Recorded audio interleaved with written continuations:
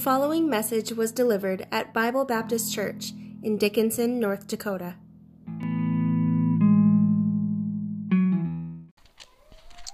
Judges 21 and verse 25. Judges 21 and verse 25.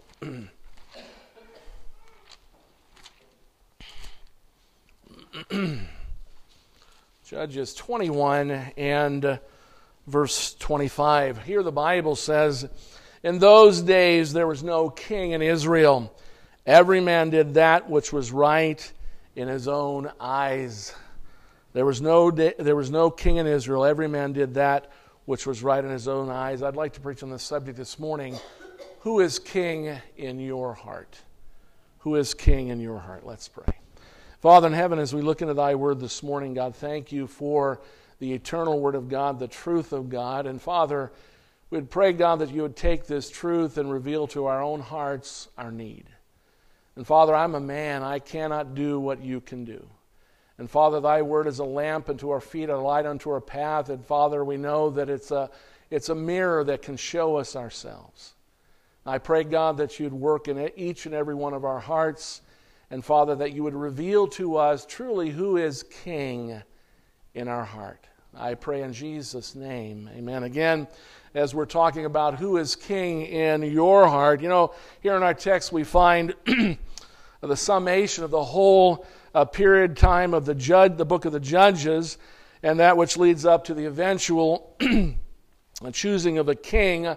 Like every nation, Israel would eventually be choosing a king. It's a spiritually dark time for Israel. It's a time when they were up and down and up and down. They had high peaks and low valleys.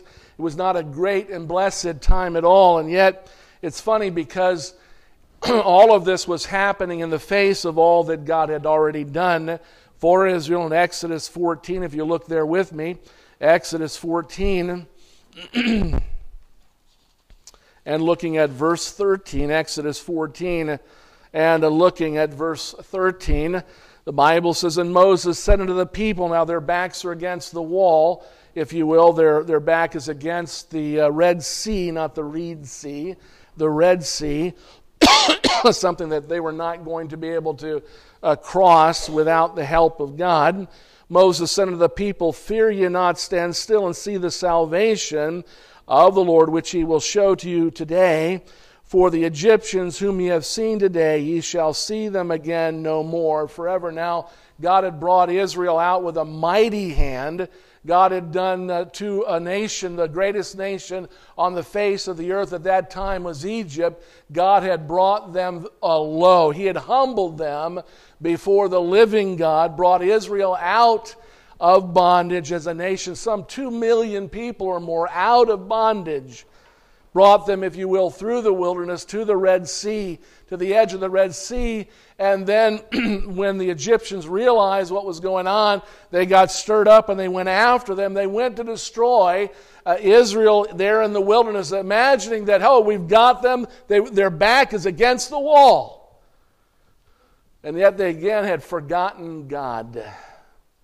And the Lord says, you know what, don't worry. He said, stand still and see the salvation of God. The same God that had saved them, brought them out of the house of bondage, did deliver them from their enemy forever. God destroyed the greatest army in the world at that time in the Red Sea. And for all of that, we read what we read in the book of Judges. And secondly, the Lord had taken care of them as they wandered in the wilderness. If you will, look at me to Deuteronomy 8 and verse 1. Deuteronomy 8 and verse 1. I think there's a Bible in the pew there somewhere, if you can, if you'd like to follow along. Deuteronomy 8 and 1, because we're going to be going through the Scripture this morning.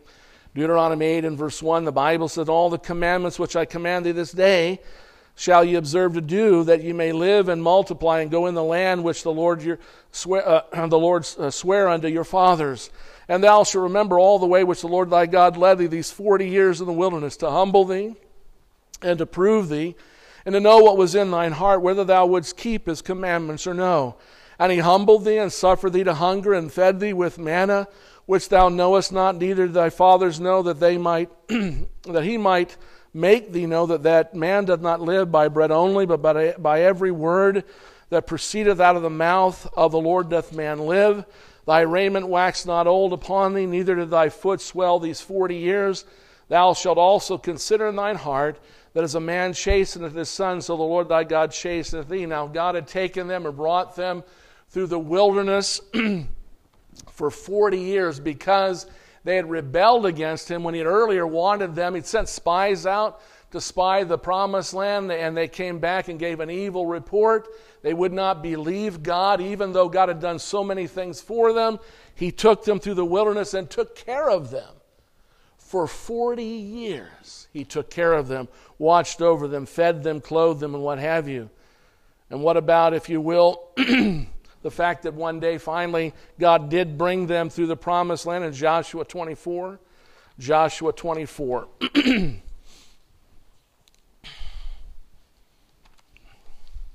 And beginning in verse 13, Joshua 24, and looking at verse 13, the Bible says, And I have given you a land for which ye did not labor, and cities which ye built not, and ye dwell in them, and of the vineyards and oliveyards which ye planted not do ye eat. Now therefore fear the Lord, and serve him in sincerity and in truth, and put away the gods which your fathers served on the other side of the flood and in Egypt, and serve ye the Lord. And if it seem evil unto you to serve the Lord, choose you this day whom ye will serve, whether the gods which your fathers served that were on the other side of the flood, or the gods of the Amorites in whose land you dwell. But as for me and my house, we will serve the Lord. And the people answered and said, God forbid that we should forsake the Lord to serve other gods. For the Lord our God, he it is that brought us up out of and our fathers out of the land of Egypt from the house of bondage, and which did those great signs in our sight, and preserved us in all the way wherein we went, and among all the people through whom we passed. And the Lord drave out from before us all people, even the Amorites which dwelt in the land. Therefore we will also serve the Lord, for he is our God. And so here they're making a declaration. God has brought them into the promised land. They've conquered the land, and Joshua's getting old. They've divided the land, and they're making a declaration as Joshua has called them to consider their situation. And for all of these things, we find the book of Judges and the history of Israel after this time.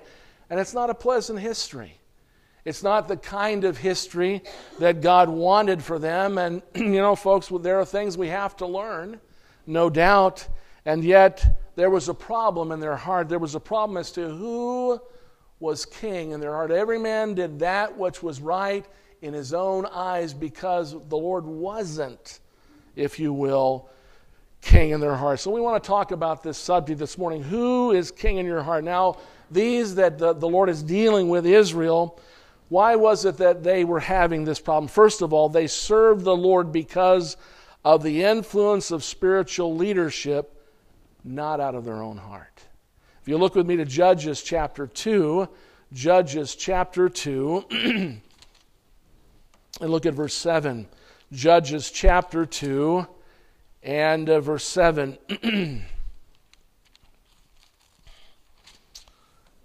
Here the Bible says, we'll start in verse 6. And when Joshua had let the people go, the children of Israel went every man unto his own inheritance to possess the land. And the people served the Lord all the days of Joshua, and all the days of the elders that outlived Joshua, who had seen all the great works of the Lord that he did for Israel. And Joshua the son of Nun, the servant of the Lord, died, being 110 years old. So they served the Lord for a time after Joshua had died, and the elders that had seen all the great and mighty works of the Lord, if you will, they followed them because they followed the Lord because of the influence of spiritual leadership, not out of their own heart. And Joshua had challenged them. That's why Joshua challenged them. Choose you this day whom you will serve. If you will, for God to be your king, it has to be your choice. For you to follow God needs to be your choice, not the choice of even those that you follow in spiritual leadership. If you will, in 1 Corinthians 11, look with me there. 1 Corinthians 11 and verse 1.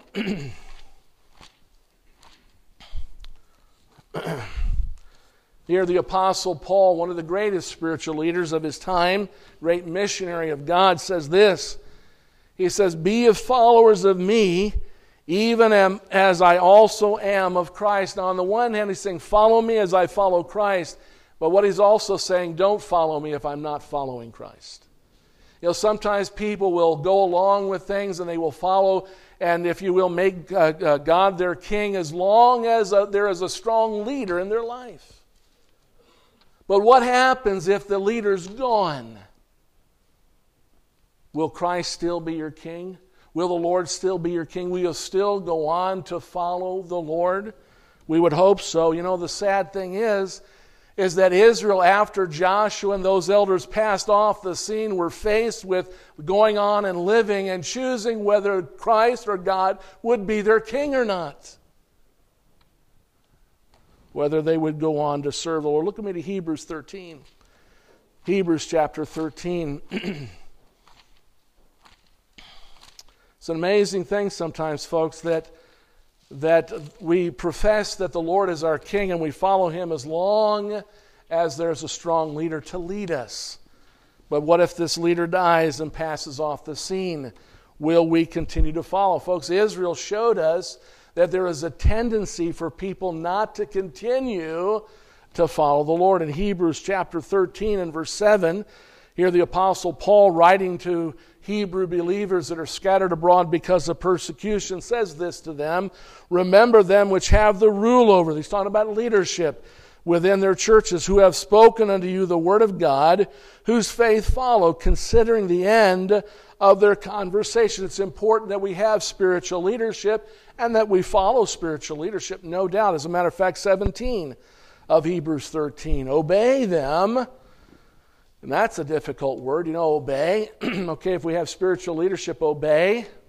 What are we really supposed to obey? God and his word.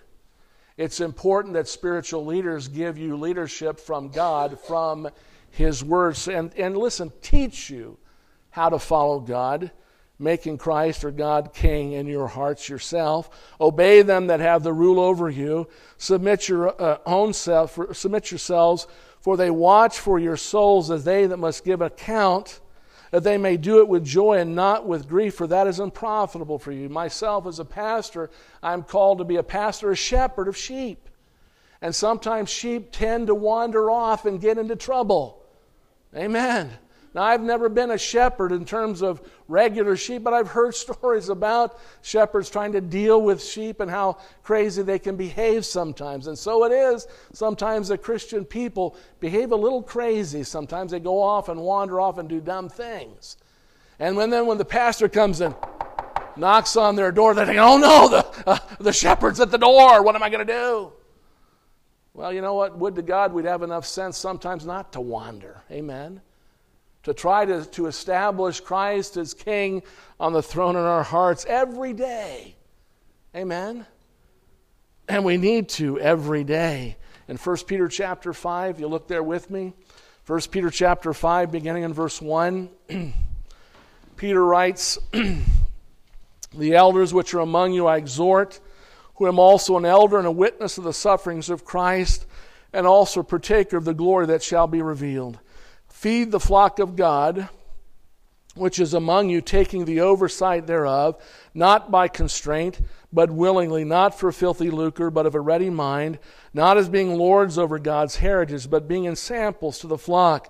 And when the chief shepherd shall appear, ye shall receive a crown of glory that fadeth not away." A shepherd, a pastor, is to be followed. He is to take, if you will, the oversight, the care of the flock, the care of, and spiritual nourishment and leadership in the lives of God's people within the Lord's house, in the Lord's churches, and yet sometimes they don't. Sometimes they don't, and sometimes they act as if they're the Lord over your life, and that's not true. Amen. It's not true that a pastor is the Lord over your life. There is one Lord who's to be Lord in your heart, in your life, and that's the Lord Jesus Christ. Amen? Not just a man. The problem is that sometimes people get themselves into a spiritual mess because they're following a man so closely that when the man dies, suddenly they're not following God anymore. And sometimes it's a problem of that they're only following because of a man. They're not really following God. You know, my desire as a pastor, I'm getting older, and one of these days I'm not going to be here. And someone's going to say, amen, glory to God. No. But it's my heart that I'm praying that God would give me someone that would come alongside that I could look to as someone who would take my place. Now, I think the Lord's coming before that, but nonetheless, I'm planning. Because every flock needs a shepherd. They need someone to care for their soul, but I'm going to tell you something. If I drop dead tomorrow, and I could, what would you do? Would you continue to follow the Lord? I would hope so. And you know what, though? I know some would jump ship. Some would jump ship. Some would not go on to follow the Lord. You know, some people are waiting for any opportunity not to follow God, not to make the Lord king in their heart as they ought to. The second thing we need to consider as we're talking about who is king in your heart, you know, there are those that follow because of strong leadership and what have you, but when this leadership's gone, so are they. Or they're in trouble because of it, because they're not following the Lord. And let me say this again. My job is to teach you how to follow God, to worship the Lord and not a man. You don't worship me, you worship the Lord. Amen. Then secondly, they set aside the Scriptures for other philosophies.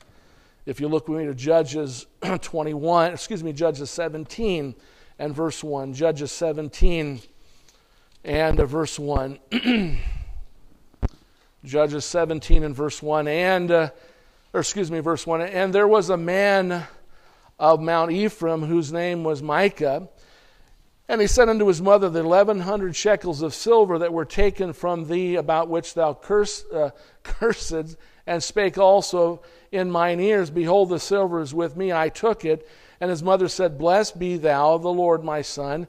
And when he restored the 1,100 shekels of silver to his mother said, I had wholly dedicated the silver unto the Lord from my hand for my son to make a graven image and a molten image. Now therefore I will restore it unto thee. Yet he restored the money unto his mother. And his mother took 200 shekels of silver and gave them to the founder, who made thereof a graven image and a molten image, and they were in the house of Micah. And the man Micah had an house of gods, and made an ephod and a teraphim, and consecrated one of his sons, who became his priest. In those days there was no king in Israel. Every man did that which was right in his own eyes. You know, there's a problem here. All of what was going on and transpiring was totally against the Word of God, the commandment of God, the practice that God had given them in the worship of the Lord. Here he is promoting idolatry in Israel. Idolatry in Israel. And let me tell you something, the history of Israel is a rocky road. Sometimes they were idolatrous, sometimes they were worshiping God, sometimes they were idolatrous. And folks, you know what? If the Lord isn't king in your heart, something else is. Something else is. Someone else is. And often it's because we have set aside the Scriptures for other philosophies. Sometimes we develop our own philosophies, our own ideas, and we begin to question the truth of God's Word. Jesus said in John 17:17, sanctify them through thy truth. Thy word is truth. Whether you and I believe it or not, God's word is true, period. You know, somebody once said, God said it, I believe it. That settles it. Wrong. God said it, that settles it. Whether you and I believe it or not. And we're answerable to God for that truth. We need to be careful what we do with it. In Deuteronomy chapter 4, look with me there. Deuteronomy chapter 4. You know, one of these days we'll stand before God, and you know what? The Lord isn't going to be is not going to be impressed by what you think. Do you know what how the Lord feels about this? God doesn't care what you think. God cares about what He said. and what you and I do with what he said. In Deuteronomy chapter 4, beginning in verse 1, the Bible says, "Now therefore hearken, O Israel, unto the statutes and judgments which I teach you, for to do them, that ye may live and go in and possess the land which the Lord God of your fathers giveth you. Ye shall not add unto the words which I command you, neither shall you diminish aught from it, that ye may keep the commandments of the Lord your God, which I command you." There's a lot of people writing books about the Bible, and they've left the Bible in doing so. I don't like to recommend books about the Bible. I like to recommend reading the Bible and letting the Holy Spirit of God be the one who teaches you the truth. And find a good Bible-preaching church where the pastor will teach you rightly divide the word of truth to you. Amen. But the word of God is so important that he says, be careful about adding to it or taking away from it. He says in verse 3, "Your eyes have seen what the Lord did because of Baal-peor, for all the men that followed Baal-peor, the Lord thy God hath destroyed them from among you. But ye that did cleave unto the Lord your God are alive, every one of you, this day. Behold, I have taught you statutes and judgments, even as the Lord my God commanded me, that ye should do so in the land whither you go to possess it. Keep therefore and do them." Why? Because God's just a big bad bully? Who knows better than God what we need and what's good for us? The Bible says, and I love this verse in Psalm 18 and 30, "And as for God, his way is perfect." You can't improve on perfection, even as the Word of God teaches us. "Keep therefore and do them. For this is your wisdom and understanding in the sight of the nations, which shall hear all these statutes, and say, Surely this great nation is a wise and understanding people. For what nation is there so great, who hath God so nigh unto them, as the Lord our God is in all the things that we call upon him for? And what nation is there so great, that hath statutes and judgments so righteous as all this law, which I set before you this day?" Folks, look with me for a moment. This is our wisdom in the sight of the nations. And we talked about last week, Sunday, folks, that our nation as Americans was established and founded by God-fearing people upon the wisdom of God's Word. The problem with America, as it was with Israel, is we've begun to set aside the Word of God, the truth of God. In Proverbs chapter 12 and verse 15,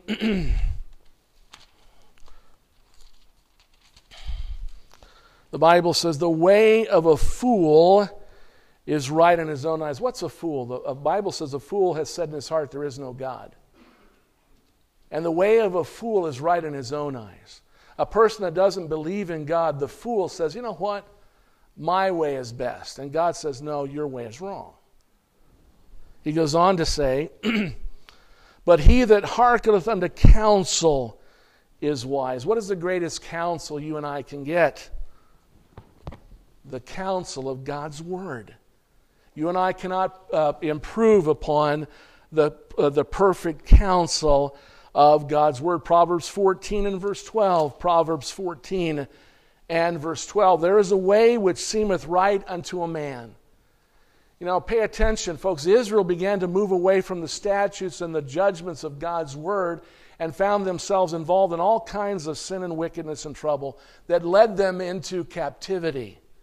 In our nation today, we're finding that our nation is moving away from the truth of God's Word and finding themselves into greater and more great and terrible difficulty and sin. Who would have imagined? I've been saved for 41 years. Who would have imagined, and I would not have imagined 41 years ago, that anyone would be talking to me about the philosophy of gender reassignment? That is the most foolish, ridiculous nonsense I've ever heard of. God in the beginning made them male and female, and you can't improve upon what God has made you to be. You may not like it, but you need to learn to live with it. Amen.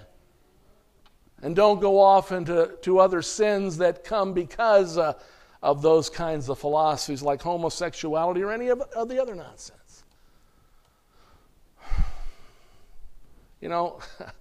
I've talked to many a preacher Or we're shaking our heads wondering, how in the world did we get to this place? Well, it's because we've set aside the commandment of God. We've set aside the truth of God. In Matthew 15,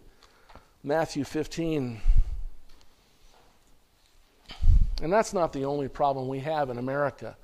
Abortion, the murder of children, and I call them children because even in the womb, they're alive from the moment of conception.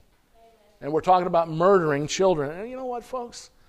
God's grace is there to for those to find forgiveness if they're truly sorry for their sin. There can be forgiveness. But what a terrible thing to imagine children brutally murdered. Now, I'm not talking about brutal murder. I tried at one point to watch a video done about abortion, and I couldn't watch the whole thing because it was so brutal what they do to little babies in the womb, and sometimes partially out of the womb. How do we justify that? We don't. Matthew 15:1.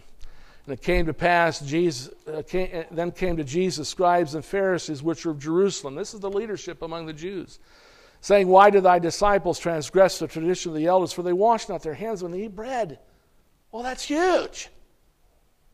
They don't wash their hands before they eat bread? Oh, this is terrible. Wow. But he answered and said unto them, why do you also transgress the commandment of God by your tradition? For God commanded, saying, honor thy father and thy mother, and he that curseth father and mother, let him die the death. But ye say, whosoever shall say to his father or his mother, is a gift by whatsoever thou mightest be profited by me, and honor not his father or his mother, he shall be free. Thus have ye made the commandment of God of none effect by your tradition. Ye hypocrites, well did Isaiah prophesy of you, saying, this people draweth nigh unto me with their mouth, and honoreth me with their lips, but their heart is far from me. But in vain they do worship me, teaching for doctrines and commandments of men. What are we talking about? The Jews were, if you will, God's chosen nation.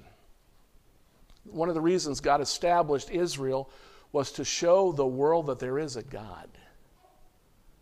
He gave them the holy word of God, and you know what happened? They turned from it. Even when Christ came on the scene, they could not recognize who Christ was, because they had turned the pure religion of the Jews, God given to them, into something that was nothing more than following man-made traditions, traditionalism. You know, folks, you shouldn't go to a church that is so focused on human tradition that they've cast aside the Bible. And a lot of churches are going that direction. They've made tradition of more importance than the Word of God. And I'm going to tell you something, folks.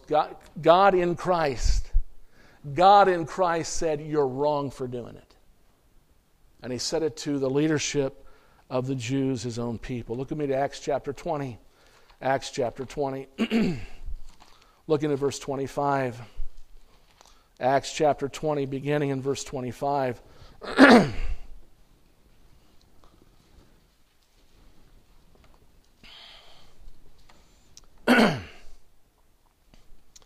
And now, behold, I know that you all, among whom I have gone preaching the kingdom of God, shall see my face no more. It says, wherefore I take you to record this day that I am pure from the blood of all men. For I have not shunned to declare unto you all the counsel of God. You know, the Apostle Paul taught them the Word of God on a regular basis, daily. He says, and he's talking to the leadership among the church at Ephesus in verse 28, take heed therefore unto yourselves and to all the flock over the which the Holy Ghost hath made you overseers, to feed the church of God which he hath purchased with his own blood. For I know this, that after my departing shall grievous wolves enter in among you, not sparing the flock. Also of your own selves shall men arise, speaking perverse things to draw away disciples after them. Therefore watch and remember that by the space of 3 years I cease not to warn every one night and day with tears. And now, brethren, I commend you to God and to the word of his grace, which is able to build you up and to give you an inheritance among all them that are sanctified. You know, Paul was so concerned and consumed with teaching the whole counsel of Scripture that, you know what? He was also warning them about those who would come in and try to turn them away from the truth of God's Word. He was warning them, trying to help them to realize what they were facing, knowing, folks, when we set aside the truth of God's Word, we're going in a wrong and a terrible direction. We're going in a direction that will eventually, if you will, kick God off the throne in your heart, if He was ever there. You'll kick Him off. In Colossians chapter 2, beginning in verse 6. The Bible says, as ye have therefore received Christ Jesus the Lord, so walk ye in Him, rooted and built up in Him, and established in the faith, as ye have been taught, abounding therein with thanksgiving.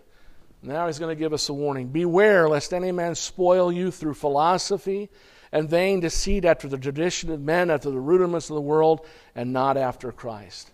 I'm going to tell you something. The Bible says that the making of books there is no end. Of the making of books there is no end. All kinds of books. But the most important book is God's book. But you know what, folks? Many a Christian today is swallowing somebody's philosophy, somebody's idea because they read so-and-so's book, and suddenly, you know what? These books have come up with new light and new information that leads Christian people away from this book. There's something wrong with that. Something terrible about that. And folks, the Lord is not in that. In 2 Timothy chapter 4, in verse 1, Paul, as he is about to go home to be with the Lord, he's lived a long life of service for God. He says in verse 6, "For I am now ready to be offered, the time of my departure is at hand. I fought a good fight, I've finished my course, I've kept the faith. Henceforth there is laid up for me a crown of righteousness, which the Lord the righteous judge shall give me at that day, and not to me only, but unto all them also that love His appearing." You know, he's about to lose his head. Nero was going to cut his head off for preaching the gospel of Jesus Christ, and he did. But he couldn't do so until God said it was time to come home. And he went home through the headman's axe. But I'll tell you something, he went home knowing he'd done all he could do for Christ. But knowing that he was going home, verse 1 of 2 Timothy 4, "I charge thee therefore," now he's talking to Timothy and those that had labored with him, "I charge thee therefore before God and the Lord Jesus Christ, who shall judge the quick and the dead at His appearing in His kingdom, preach the word. Be instant in season, out of season, reprove, rebuke, exhort with all longsuffering and doctrine. For the time will come when they will not endure sound doctrine, but after their own lust shall they heap to themselves teachers, having itching ears, and they shall turn away their ears from the truth, and shall be turned into fables." And you know what? Paul was worried about that in his own day. And it was already going on in Corinthians, in the church at Corinth, 1 Corinthians 15, there were already those that were trying to teach that the resurrection was not true. And other things, the second coming of Christ would not be true. And Paul and Peter and some of the apostles were already dealing with the fact that people were turning away from the truth to fables, to philosophies that are anti-God, anti-Christ. You know, the Bible speaks that there's going to be an apostasy, a falling away from truth as the Lord is on His way.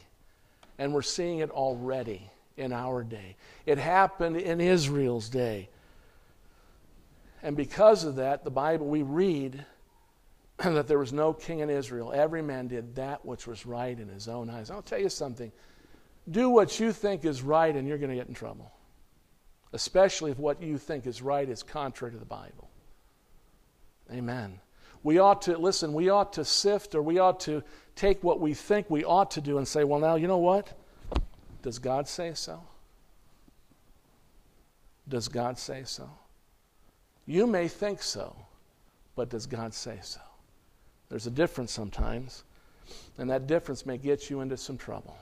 You may find yourself in a bad spot, just like Israel. And you know what, folks? They got to the point where they said, you know what? We don't want God to be our king anymore. If you will, in Judges 18:1. Judges 18:1. The Bible says, "Let him that thinketh he standeth take heed lest he fall." Any of us could fall. Any of us could, if you will, kick the Lord off the throne in our heart. In Judges 18 and verse 1, "In those days there was no king in Israel, and in those days the tribe of the Danites sought them an inheritance to dwell in, for unto that day all their inheritance had not fallen out unto them among the tribes of Israel," and they find themselves in trouble because of it. Repeatedly, we see that phrase, in those days there was no king in Israel. Chapter 19 and verse 1.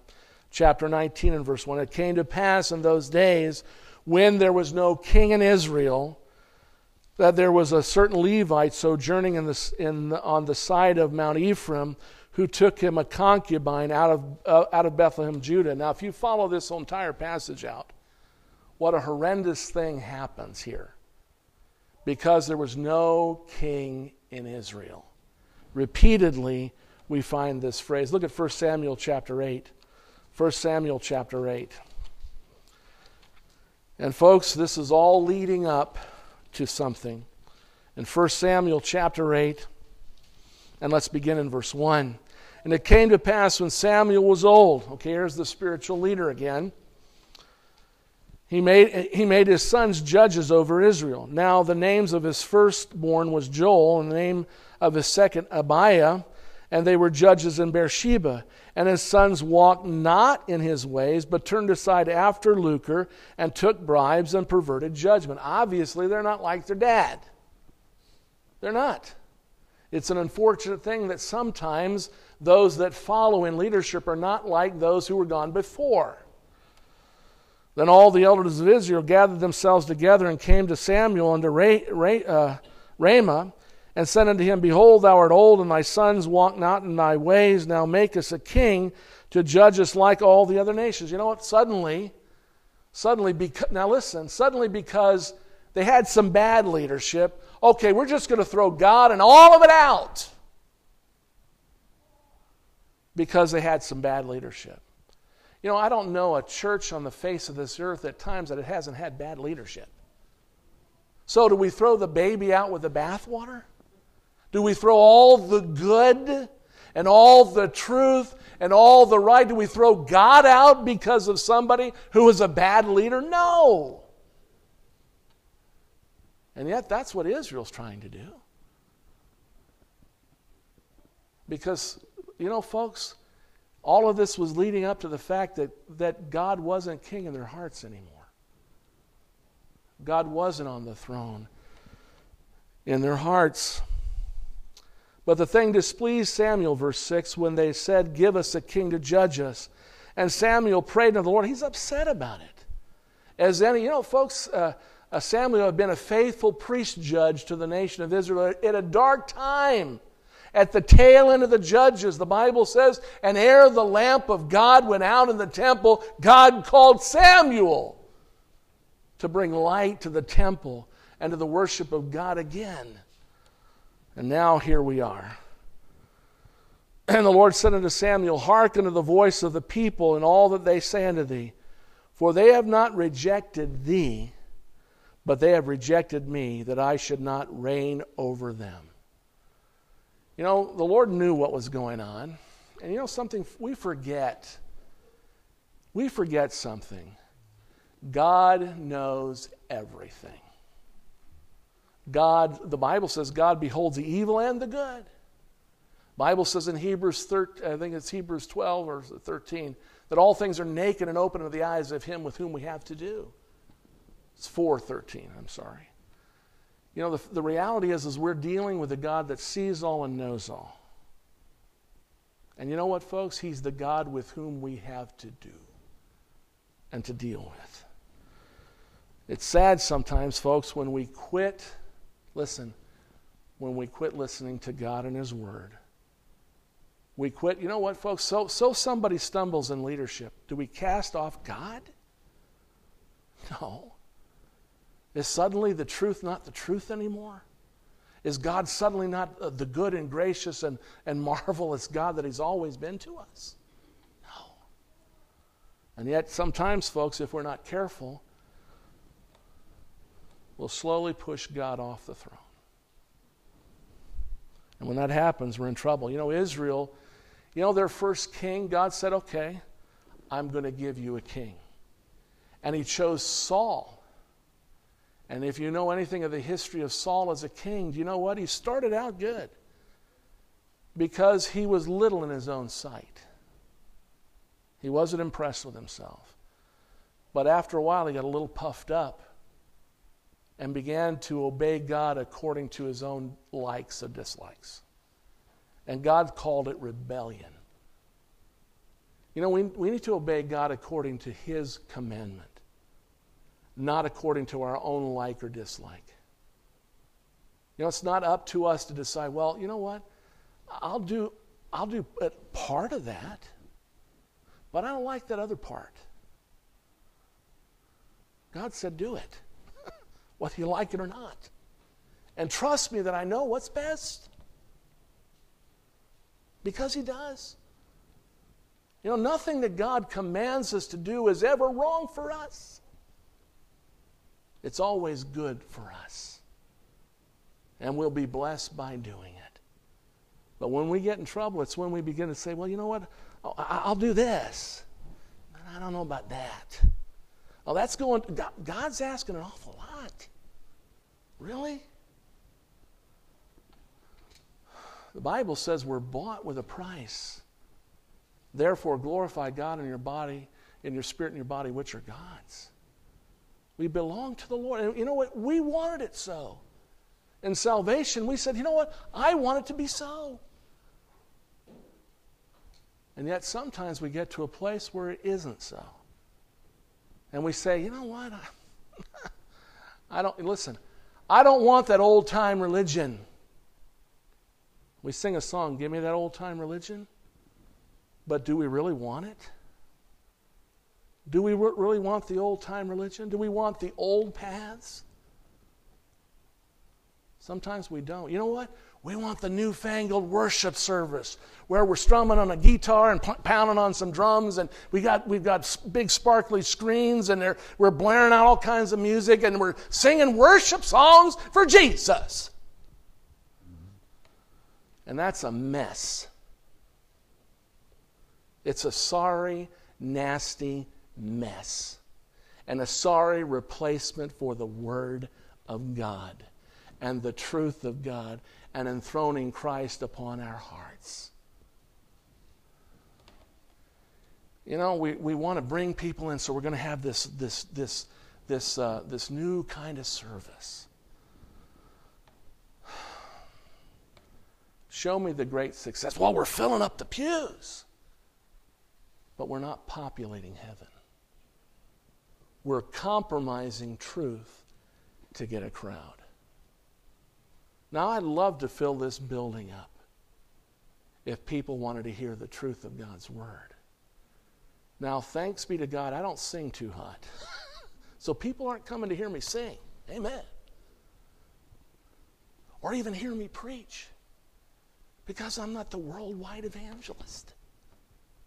But by the grace of God, I would hope when they come into this place that they're going to hear the Word of God from someone who has a heart for God and them and helping them.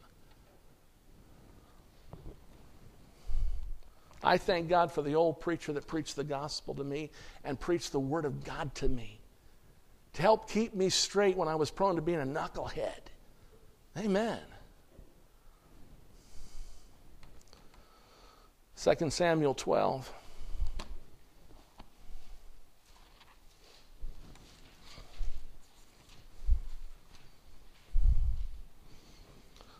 Let's look at verses 9 through 11. David at this point has committed adultery with Bathsheba. He's committed murder, though he did not take a weapon directly and kill Uriah, her husband. He sent him to the hottest part of the battle to kill him. That was his goal. He couldn't get him drunk. He couldn't get him to go home. He couldn't somehow hide his sin any other way. David, a man after God's own heart, when he was not going forth to battle as he ought, was at home looking at some naked woman over the balcony and said, I want her. He took her, committed adultery, and then killed her husband and married her. All against the commandment of God. And when David spent a year or so trying to cover it up, God sent a prophet called Nathan to him and said, "Thou art the man. You've sinned against me." Who would have imagined David to do that? In verse 9, wherefore, the prophet says, "Wherefore hast thou despised the commandment of the Lord, to do evil in his sight? Thou hast killed Uriah the Hittite with a sword, and hast taken his wife to be thy wife, and hast slain him with the sword of the children of Ammon." God had his number. And what's the sad thing is that sometimes God has to come down with us on both feet and say, you know what, you're absolutely wrong no matter how you tell the story. And it's sad because sometimes, folks, it's easy to find fault with everybody around us and miss our own fault. Now, therefore, in verse 10, "The sword shall never depart from thine house, because thou hast despised me, and hast taken the wife of Uriah the Hittite to be thy wife." Man, what a sad commentary. A man after God's own heart. Where was his first problem? Well, first of all, he wasn't being a king. Chapter 11, verses 1 through 3, when he should have been out going to battle, he was at home. He was at home being lazy. He despised the Word of God, and then finally despised God. Was God on the throne in David's heart when he did what he did? No. Why is it sometimes that some who are genuine Christians get themselves so tied up in sin that God says is so wrong? Because they've despised God's Word, and God Himself. Folks, we can't do that and say we're right with God, because we're not. You and I can try to gloss over sin. David tried to cover it. Who can hide their sin from God? Who can hide their rebellion from God? Who can hide the fact that they've kicked God off the throne? Nobody. Psalm 12. In verse 1. Psalm 12 and verse 1.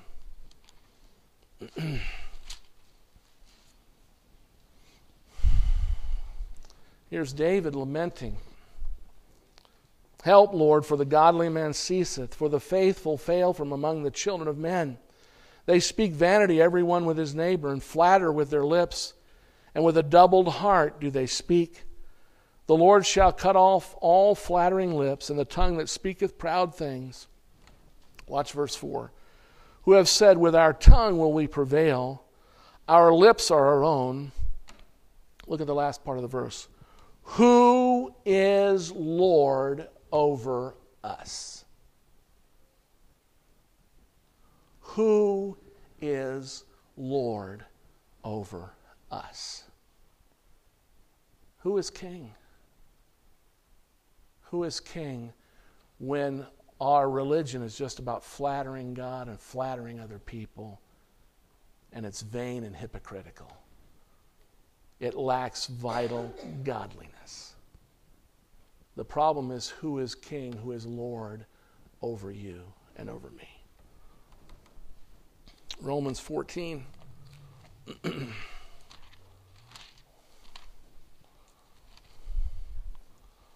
Look at verse 11. "For it is written, As I live, saith the Lord, every knee shall bow to me, and every tongue shall confess to God." One of these days, every Christian will appear before the judgment seat of Christ, not to be judged for sin, but to be judged according to our service. And folks, you know, the things that we do on the surface that look like genuine service to God may be burned up as wood hand stubble, as the Bible says in 1 Corinthians chapter 3. And will be saved yet so as by fire, with nothing to show for a life that God redeemed by His grace. We didn't live for Him like sometimes we even said we did. That we even imagined in our minds that we did. But that wasn't true. And God knows it. Philippians 2. Philippians chapter 2. Looking at verse 9. Let's get the context here. Look at verse 5. Let this mind be in you, which was also in Christ Jesus, who being in the form of God, thought it not robbery to be equal with God, but made himself of no reputation, and took upon him the form of a servant, and was made in the likeness of men, and being found in fashion as a man, he humbled himself, and became obedient unto death, even the death of the cross. Wherefore God hath also highly exalted him, and given him a name which is above every name, that at the name of Jesus every knee should bow, and every of things in heaven, and things in earth, and things under the earth, and that every tongue should confess that Jesus Christ is Lord, to the glory of God the Father. Now, you know what? One day, even the unsaved, Christ-rejecting world at the final judgment bar of God will have to declare that Jesus Christ is Lord, even though He was never their Lord. They will have to confess that He is Lord. And He'll sit upon the white throne judgment in Revelation 20 and verse 11. And they'll see Him. They'll see the print of the nails. They'll see the scars. They'll see the spear, the hole of the spear. They'll know with whom they've had to do. See, folks, God wants you to make Christ King on the throne of your heart before you die. And if, as a Christian, He wants you to live every day with Christ as your Lord and your King. But every day you're going to have to get before God and say, God, help me. Please help me to make You Lord today. Amen? Lord today. Who is King in your heart? Revelation 19.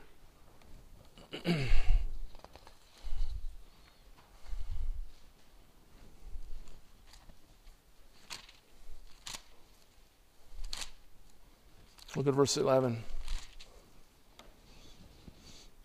And I saw heaven open, and behold, a white horse, and him that sat upon him was called Faithful and True. And in righteousness doth he judge and make war. And his eyes were a flame of fire, and on his head were many crowns, and he had a name written that no man knew but he himself. And he was clothed with a vesture dipped in blood, and his name is called the Word of God. And the armies which are in heaven follow him upon white horses, clothed in fine linen, white and clean. You know what? I can't ride a horse for nothing now. If I got on one, it wouldn't take much for him to throw me off. But one of these days, I'm going to ride a white horse. I might even have a white hat.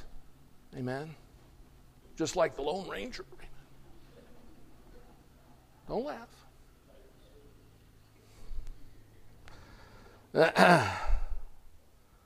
The armies of heaven, which are in heaven, follow him upon white horses, clothed in fine linen, white and clean. And out of his mouth goeth a sharp sword, that with it he should smite the nations, and he shall rule them with a rod of iron. And he treadeth the winepress of the fierceness and wrath of Almighty God. And he hath on his vesture and on his thigh a name written, King of Kings and Lord of Lords. King of Kings and Lord of Lords. Let me ask you a question. When did you make Christ your Lord and Savior? Romans, if you will, Romans chapter 10. Romans chapter 10.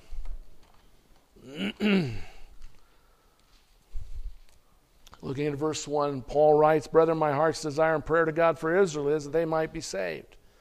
For I bear them record that they have a zeal of God, but not according to knowledge. For they, being ignorant of God's righteousness and going about to establish their own righteousness, have not submitted themselves unto the righteousness of God. For Christ is the end of the law, for righteousness to everyone that believeth. You know what the end, the aim, the goal of all the observance of the Old Testament law of sacrifices and what have you? It's that you put your faith and trust in Jesus Christ. All of it pointed to Christ, the Christ to come. All of our worship, our preaching should point to the Christ who's come and is coming again. Verse 8. But what saith that the word is nigh thee, even in thy mouth and in thy heart? That is the word of faith which we preach. That if thou shalt confess with thy mouth the Lord Jesus, and shalt believe in thine heart that God hath raised him from the dead, thou shalt be saved. For with the heart man believeth unto righteousness, and with the mouth confession is made unto salvation. For the Scripture saith, whosoever believeth in him shall not be ashamed. For there is no difference between the Jew and the Greek, for the same Lord over all is rich unto all that call upon him. For whosoever shall call upon the name of the Lord shall be saved. Now you know what? In Luke 18, Christ gave a parable of two men that went into the temple to pray. The one a Pharisee and the other a publican. The Pharisee stood and prayed thus with himself, God, I thank thee that I am not as other men are, extortioners, unjust, or even as this publican. I fast twice in the week, I give tithes of all that I possess. And the publican standing afar off would not lift up so much as his eyes into heaven, but smote upon his breast, saying, God, be merciful to me, a sinner. Folks, you've got to believe that you really are a sinner, hell-deserving sinner, and that Christ is your only hope. And you don't want just a fire escape out of hell, but you want a new life in Christ. And in repentance, you turn from your sin to Christ with all of your heart, and you call upon him by faith, trusting him and him alone with all your heart. That's salvation. When were you saved by the grace, truly saved by the grace of God? You know, that's when you begin to enthrone him. Before that, you know what? You're on the throne. Or something else. Is Christ on the throne in your heart, or is something else? Are you saved, or are you lost? You know, just because you pray a little sinner's prayer doesn't mean you get saved. It's with all of your heart. You believe, you trust, you rely upon Christ to save you. And you know what? You want a different life. Amen. Let's pray.